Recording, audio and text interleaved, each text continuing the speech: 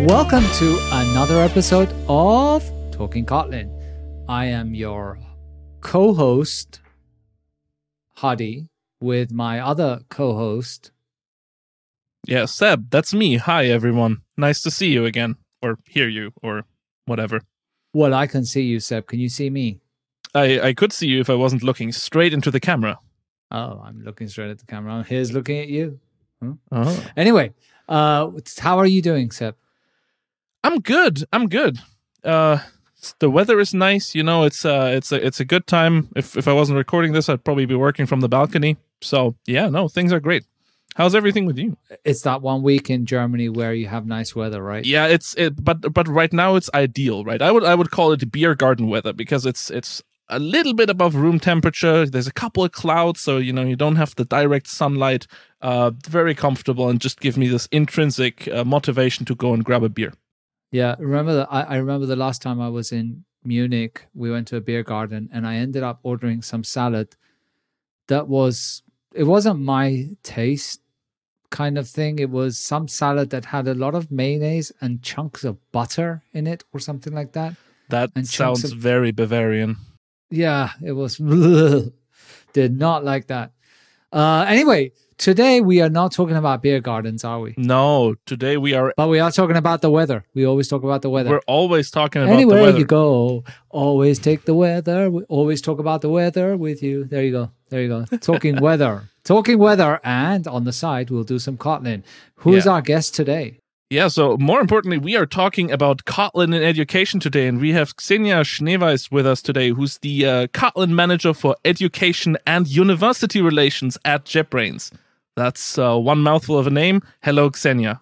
Hi, hello, Seb. Hello, Hadi. It's great to be here. Yeah. Can you pronounce the surname again? I didn't quite get that. Me, Schneeweiss. No, again. Schneeweiss. I mean Snow White in German. So, Ksenia, welcome to the show. And how about you give us a little bit of an overview at what's kind of happening in the education sphere with Kotlin and what we're doing in the education sphere with Kotlin in particular? Yeah, sure. Thanks for this really nice introduction and translating my last name too. So, I'm a Kotlin manager for education and university relations. I started about 1.5 years ago. And my goal is to make Kotlin more popular in academia. So when I first started, we didn't know how much Kotlin was already adopted in the industry, where to start from, what educational segment to look at. And we decided to focus on the universities first. So I looked at about 1,500 universities from the Times Higher Education rankings to see which of these universities already teach Kotlin and to connect with the educators to learn about their reasons for why they choose the language. And that's where I found about 100 Kotlin courses taught, connected to the educators, and talked about the reasons why they chose the language. And now I'm trying to spread this knowledge to other educators so that they adopt the language. 800, that's quite a bit. It was 100. 100. Oh, it was 100. Sorry, 100 from the 1,500 in the rankings. So I used the Times Higher Education annual rankings as sort of a database, and I manually looked through their websites to search for this Kotlin keyword. And to find the exact courses. And luckily, a lot of the information is there available. So I could see syllabi, I could see contacts of the educators, and I reached out to them and I met them and asked them why they chose Kotlin. That's a lot of work. Kudos for doing that. Thanks. Yeah, and actually this year I also looked at the new rankings, and these numbers, they almost doubled. We now know of 190 Kotlin courses taught globally. Well, whatever you're doing, it's working. I know. And what's more important is like you can actually measure it. It's like, the rest of us have been spending 15, 20 years trying to figure out how we can measure the impact of our work. And here you are actually seeing double results. Well done. Thanks.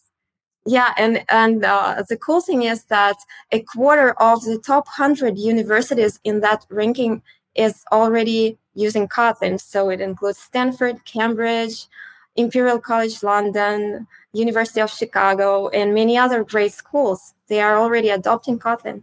Yeah, Imperial College London brings back good memories for me. I remember going there many years ago to, I think it was Robert, right? Robert, yeah. I believe I was speaking to. And it's interesting fact that maybe people might not know that the first language that they teach at Imperial College London is no other than Haskell. Haskell. It's now together with Kotlin. The course is actually combining both languages, Haskell and Kotlin. Oh, really? Wow. Oh, yeah. Wow. Yeah, because back then they was first teaching Haskell and then they were teaching Java the second year. It's like, look what it could be. Now let's look what the industry is. And so now you're saying that they're doing Haskell and Kotlin. Yeah, in the introductory programming course. Wow, that's awesome. That is awesome. Yeah, I guess that really, really shows that that Kotlin has something to offer. If even like the folks who are set on introducing people with Haskell choose to add it to their syllabus. So, but kind of let's maybe take one step back. It's awesome to see that there's already all these places adopting Kotlin. But what is the main motivation for you and for the team to bring Kotlin into more education places? We think that it is a great language for education and it's being adopted by the industry a lot. We see Kotlin job demand growing, and this demand in turn shapes the curricula of the universities. So that's a place for Kotlin to be. And I've actually come across professors who look at the languages that local employers use for their job interviews, and they actually try to integrate these into their curriculum. So we know that Kotlin is already academically recognized. We know of the top schools that are teaching the language, and now we know, of course, that Kotlin is adopted in the industry, and this is something that influences the prospective careers of the students. So, and students are motivated to learn something that they'll use later and actually apply it.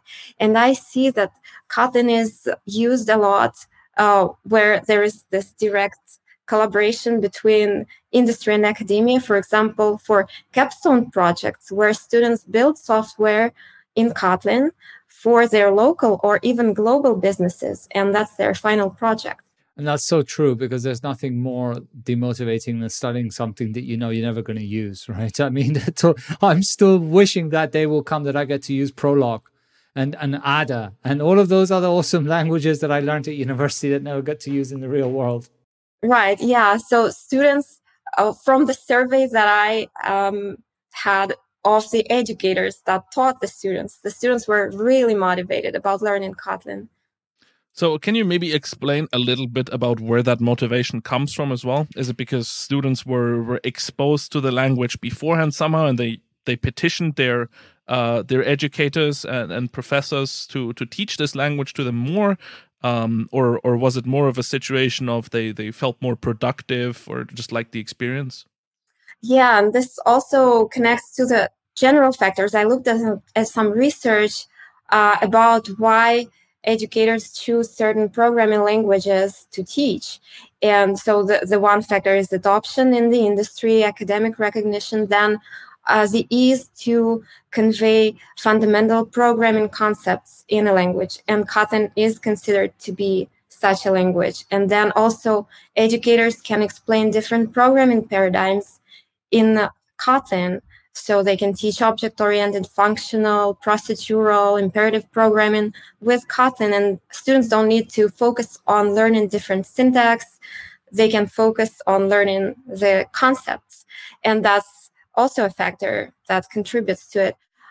Then Java interop. Kotlin is interoperable with Java, which means that the wealth of Java libraries can still be used in the courses, and educators often who are willing to transform their courses from Java to Kotlin they find that their code shrinks twice, and then since there is less code, it's more expressive, more things can be done with less code, and it's less prone to error. Less mistakes are made by the newbies, for example. And then we also have this Java to Kotlin converter tool that allows educators to translate their code from Java to Kotlin quickly. And the expressiveness and conciseness of the code are probably the favorite features of Kotlin educators, and safety, which is also important for the newbies. And then the tooling that JetBrains provides for the language, we provide free educational licenses to all of our development tools, and educators and students can use IntelliJ IDEA for Kotlin, and that's the tool they're going to use later in their profession, and they can use it for free. We have educational tools plugin that allows educators create the courses and students solve these assignments right inside the IDE, which is also pretty cool. And what else? I know that we've recently launched this Code With Me initiative, a really neat tool for remote learning, I think. When an educator can do collaborative programming with their students right inside an IDE project together. And I think that's a great perk of the language that comes from JetBrains. Yeah, I think we need to put the little. This segment was brought to you by JetBrains. It really seems like. I mean, while we're already at the topic of advertising, let me actually take this opportunity to advertise something here myself. A bunch of these points that Ksenia actually just made, we also covered in a bit more depth, and also with a bunch of code samples and stuff in our webinar, Kotlin for Education, which I hosted together with Ksenia a while ago, and which you can find on our YouTube channel. So if you are watching us, you can find that probably in the recommended or the description. And if you're anywhere else, you can go to youtube.com/Kotlin and find that there. Have you found that educators actually take a liking to Kotlin because they feel at some point that it's a little bit simpler of a language to teach concepts as opposed to just teaching a programming language? Do you see what I'm saying? Like, if you're using Kotlin as a first language to teach the concept of programming, do they see this as a good fit? I would say that they've just launched these courses this year, and I haven't actually received the feedback. They are looking at how it goes, but in general, there are several educators who have already taught Kotlin as an introductory language, and they feel that that's the right fit for being the introductory language, the first language, for example, that combines type safety and the expressiveness of the other languages. When you approach educators, how much convincing would you say it takes to get someone to actually at least evaluate Kotlin for their courses? Because I can actually so I can tell a small story from my side before you answer this question. So when I was at the Technical University of Munich, I was constantly pestering one of my professors whether we could maybe move one of their courses from Java to Kotlin. And now you're just pestering me. I'm joking. Yeah, sorry. Yeah, true. Always. I love you, Seb. Yeah, likewise. That was convincing. You have completely derailed my train of thought. Yeah. So I was regularly pestering one of my professors whether we could move one of the software engineering courses we had, patterns in software engineering, to Kotlin, because I felt it would be a good fit. And at some point, the professor said, like, okay, we've like looked at the technology and it seems really great, and we want to move it. And I mean, of course, the best part was, I mean, he didn't have to move it. He had like PhD students for him to move it, right? So I'm just wondering how much involvement is usually required, and how much convincing is usually required to get a these busy educators on board with Kotlin? The course you're talking about, I know about the course, and they actually did switch it to Kotlin at some point. And then, unfortunately, during the pandemic times, they had to cut Kotlin out of the course. But hopefully they'll restart when things get back to normal. As for convincing, there are some different pathways for the language to appear in the course. Some educators look at it. Of course, there is a natural way for Android application development courses to adopt Kotlin, but still not all of these educators have adopted Kotlin. I still see people using Java for Android development in their courses, and this is one of the target audiences. And sometimes it happens, like you mentioned, Seb, there are PhD students or teaching assistants who already know the language. They've come across Kotlin somewhere in their lives or profession, and then that's where they try to convince the professors who've been teaching, for example, a Java class for 10 years to add this. And this is one of the ways Kotlin gets into the curriculum too. The educators that I talk to are at different points of their decision-making funnel, and it's usually a very long funnel, about a year from their intention to actually implementing to launching the course, because it involves sometimes it's actually a decision of an educator, a personal decision of an educator. Usually that's the main factor. But then they still have to integrate it into the entire curriculum of the discipline. Sometimes some really interesting factors also are considered. For example, I've talked to educators who are looking at the ability of the language to support gender diversity in STEM disciplines. And there are some studies that show that some languages attract and retain women into computer science subjects better than others. And for us in Kotlin, we're now involved with an initiative of Amrita University, who are motivating schoolgirls to pursue their education and career in programming. What are your primary challenges when you go to folks and say, are you interested in adopting Kotlin, or what are your experiences with, experiences with Kotlin? I guess you don't have a lot of challenges, right? They'll just tell you, but as part of your job to increase adoption in the educational sphere, what are your main challenges?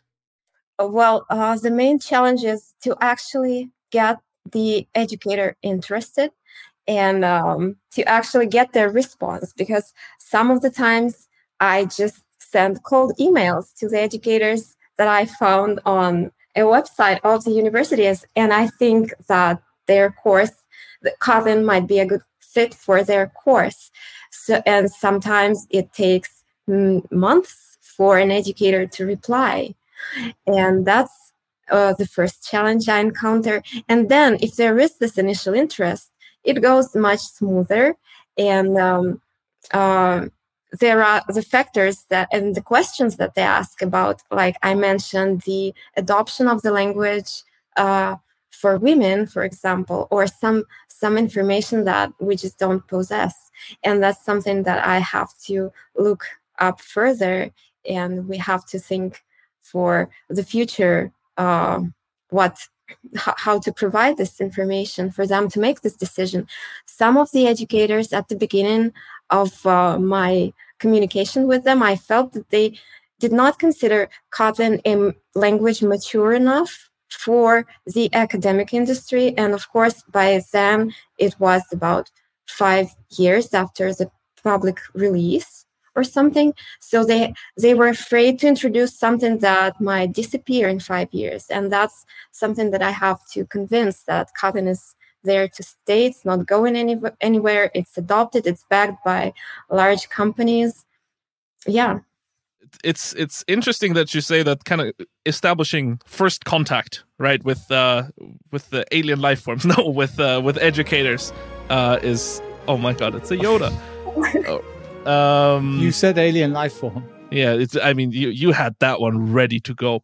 I think this is actually something that I can very much corroborate, because when I was trying to get folks to adopt Kotlin at my university, at some point I literally camped outside some of the lecture halls and tried to give my pitch of the language to the professor from the time he walked from the lecture hall to his office, because I knew that the moment he entered his office, I would have to go through his secretary.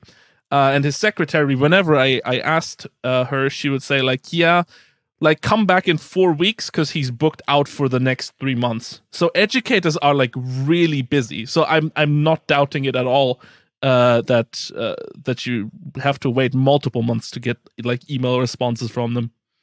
Yeah. Wow, you really were like, you must have been really loved at that university. I mean, you do what you got to do. Yeah, that was sarcasm for the record. But anyway, Ksenia, I have another question for you.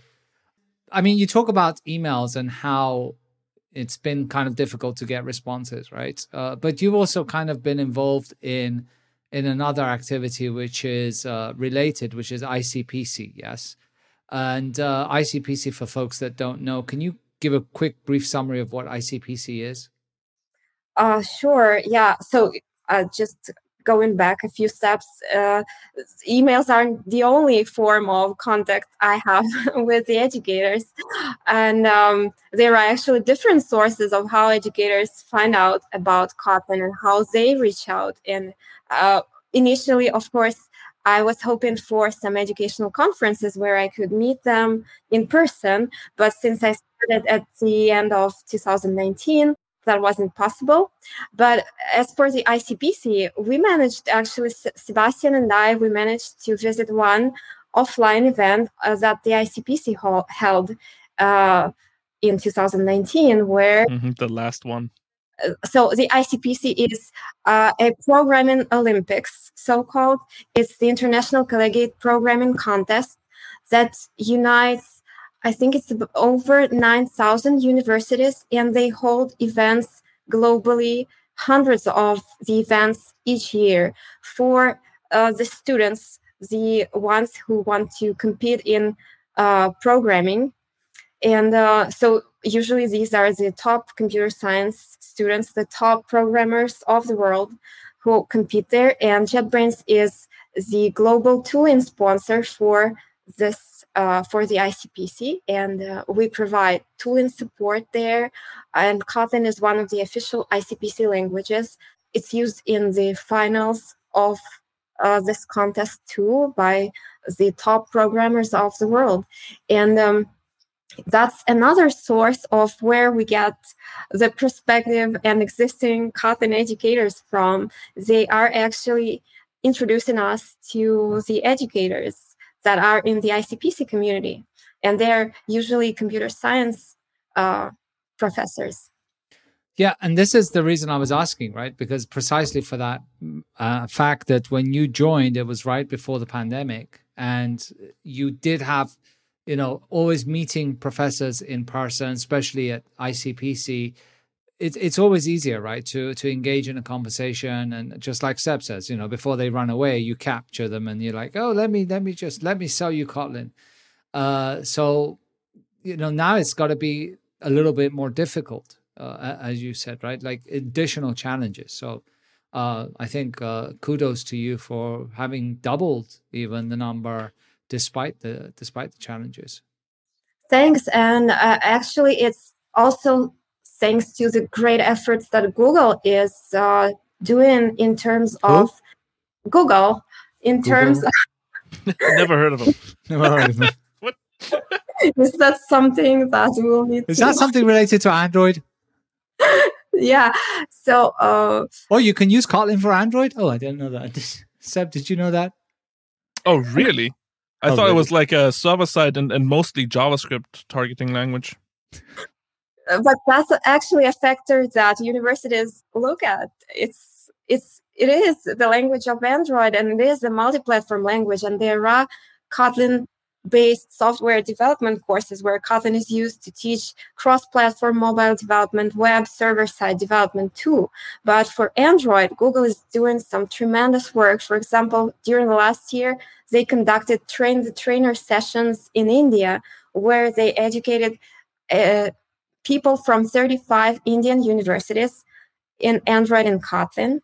And now all of these universities are going to adopt it in their curriculum. So that's how it grows. And speaking about the difficulties of the pandemic and the conferences that I was hoping for, once we had a very interesting conference with our country manager for Japan, Masaru, and it was organized by ICPC with Japanese universities, Japanese coaches of the teams and the teams. And we participated in the virtual conferences in the shape represented by pixelated avatars of Nintendo characters, Super Mario and the Princess. And we had this cartoonish booth, JetBrains booth next to Google and IBM cartoonish booths where we were talking to educators there, actually. Oh, wow. I guess those are the only ways we can try to emulate. I mean, what's next? Like virtual reality, maybe. I'm actually quite excited that we are like continuing our collaboration with ICPC, because they also kind of go way back with JetBrains, right? I think Roman Yelizarov, who's now language lead, right? He was also I'm not sure if he still is, but he was a chief judge for ICPC as well, right? And I think some of the other folks at JetBrains, you can find a lot of programming Olympiad people, right, with our teams as well. Right, and we also have our own Kotlin-only coding contest. It's not only for the masterminds or not only for the students, but anyone can take part in our Kotlin Heroes contest. And that's a great way to learn the language, to learn the powerful features of the language by solving interesting tasks that are actually designed to fit anyone of any programming language. And the complexity is increasing there, but everyone who participates has a chance to win some prizes even. And if someone is looking for a way to get some Kotlin swag, that's a cool way to do so. All right. So if you're enjoying some puzzle solving and also want to hone your Kotlin skills a little bit more, I guess this is the place to go, huh? So I think we're out of time for this episode, but before we wrap up, so we've already heard of Kotlin Heroes now. Are there any other places that you want to shout out? Maybe if someone is interested to learn more about how Kotlin is used in education, but also maybe if someone is an educator and after this very convincing argument that we've had here, they are now thinking about adopting Kotlin. Where do they go? Please check out our page. That's accumulation of all the resources for educators. It's kotlinlang.org/education. There you'll find links to, for example, an interactive map with the links to the websites of the universities that already teach Kotlin. And some of these links lead to a very detailed description of the courses, sometimes even the slides, video lectures. And that's something that you can use for reference if you're thinking of launching your own Kotlin course. And we have a Slack channel for educators on our Kotlin Lang Slack workspace, where there are about 270 participants right now. Please join this group. Educators exchange their experiences, ask their questions, and we're there to share our news and help you with the questions on your journey of teaching Kotlin or thinking about introducing it in your institutions. And also on this YouTube channel, we hold monthly webinars for educators and by educators. And the latest one was by Sebastian, this all-encompassing webinar about how to teach Kotlin, how to start, a great overview of everything Kotlin in academia related. And any webinar is a SEP webinar. It's not even a webinar anymore. It's a sebinar. Yeah. It's a real show. It's that is high class entertainment right there, and you also get to learn something. Seminar, you learn, you will. Do I do a good Yoda voice? No, never mind. You gotta go like more raspy. I feel like. Now I sound like Darth Vader. I apologize for whoever had to listen to that in their car stereo, and now the person next to them is looking really weird at them. Xenia, thank you for coming to the show. You're a great company, Hadi, Sebastian. That was fun.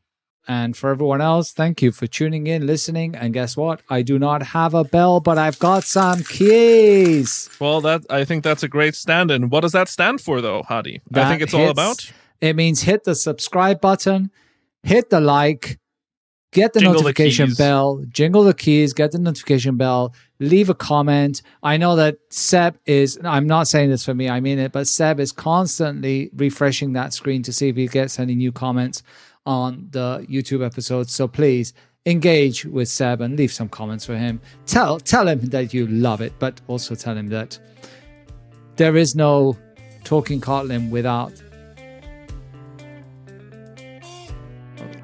Hadi? I don't know. Are you? No, that's not what I was thinking. Anyway, don't mind. Everyone, bye everyone. Take care, everyone. See you in the next one. Bye-bye.